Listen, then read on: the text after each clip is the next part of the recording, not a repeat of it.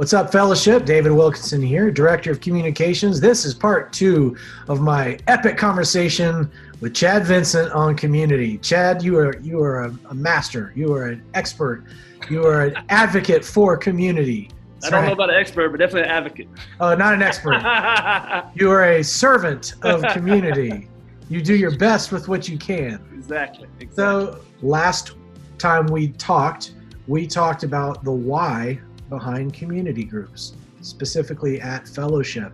If you haven't watched that video, I encourage you to go and do that. If wherever you're watching this, I do want you to know that on our YouTube channel, you can go and watch this. We've got a playlist there called Connecting Inward Gifting. And inside of that playlist, you've got all kinds of these comm tools. So enough about plugging all of that, Chad. Let's talk a little bit about something that I think is pretty important when it comes to community. And that is the idea in our society of consumerism.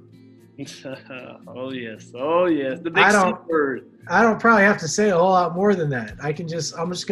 I'm tossing that over to you, Chad. Talk a little bit about consumerism, how that's kind of affected or infected our mentality with the word community. Yeah, I think our natural propensity is always look at something and go, what's in it for me, right? Yep. I mean, we go somewhere, you go to the grocery store, you go out to eat, you go shopping. You're always thinking about that's what consumer, right? What's in it for me? What am I going to get out of this food?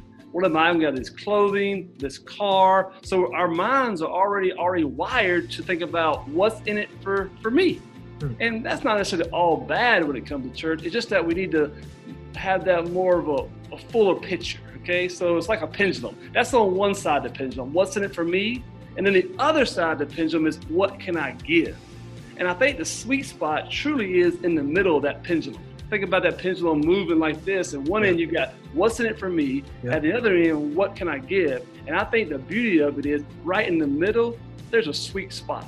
Because we need both things for sure. Like when it comes to community group, if I had a dime for every time I talked about a Hirsch might say, I need friends.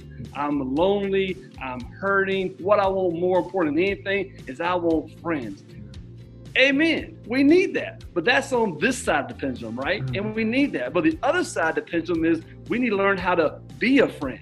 Yeah. We learn how to give something, right? We're tipsy-topsy. See, we're way over here on the pendulum, and we're forgetting that, look, if I come over here and actually give something, and then the problem is, David, I'm giving and I'm not getting anything back. Yeah. And so then what happens is my motivations reveal, right? And so that's what we're trying to say. See, friendship is not bad. Chemistry is not bad. We need those things. But as you know, as I know, David, we're not going to connect with everyone. We need to just be honest with that. Put that on the bottom level. And let's go ahead and say that. When you walk into a room, you're not going to connect with every single person in a way you will with someone else. That's just not the way we're wired. It's unfair. The goal, again, is I see you as a gift to me. So you're going to teach me something. I'm going to learn something from you, but we might not be buddies. We might not be deep friends, but I'm called to see you as a gift. And we can learn something about what God's called us to do with the gospel being the center. And that's why we have to understand that the gospel is in the center of all this community stuff we do, because it is very, very challenging. It's very, very messy, and it's imperfect. So, okay, let me ask this. Let me just pivot just a tad bit. So then what makes for a great community group? I think what makes for a great community group is we've got to understand that when we walk into the room, everyone is truly the same.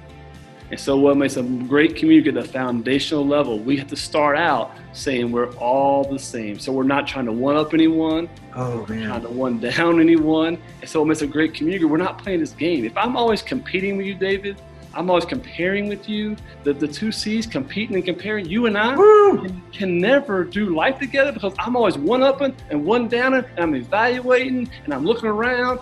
And so what makes for a great community group is realizing, being aware that that's happening.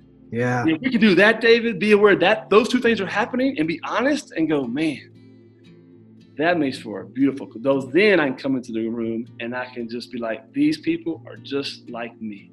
And this is a great opportunity to tell those who are watching or listening that is what we are after.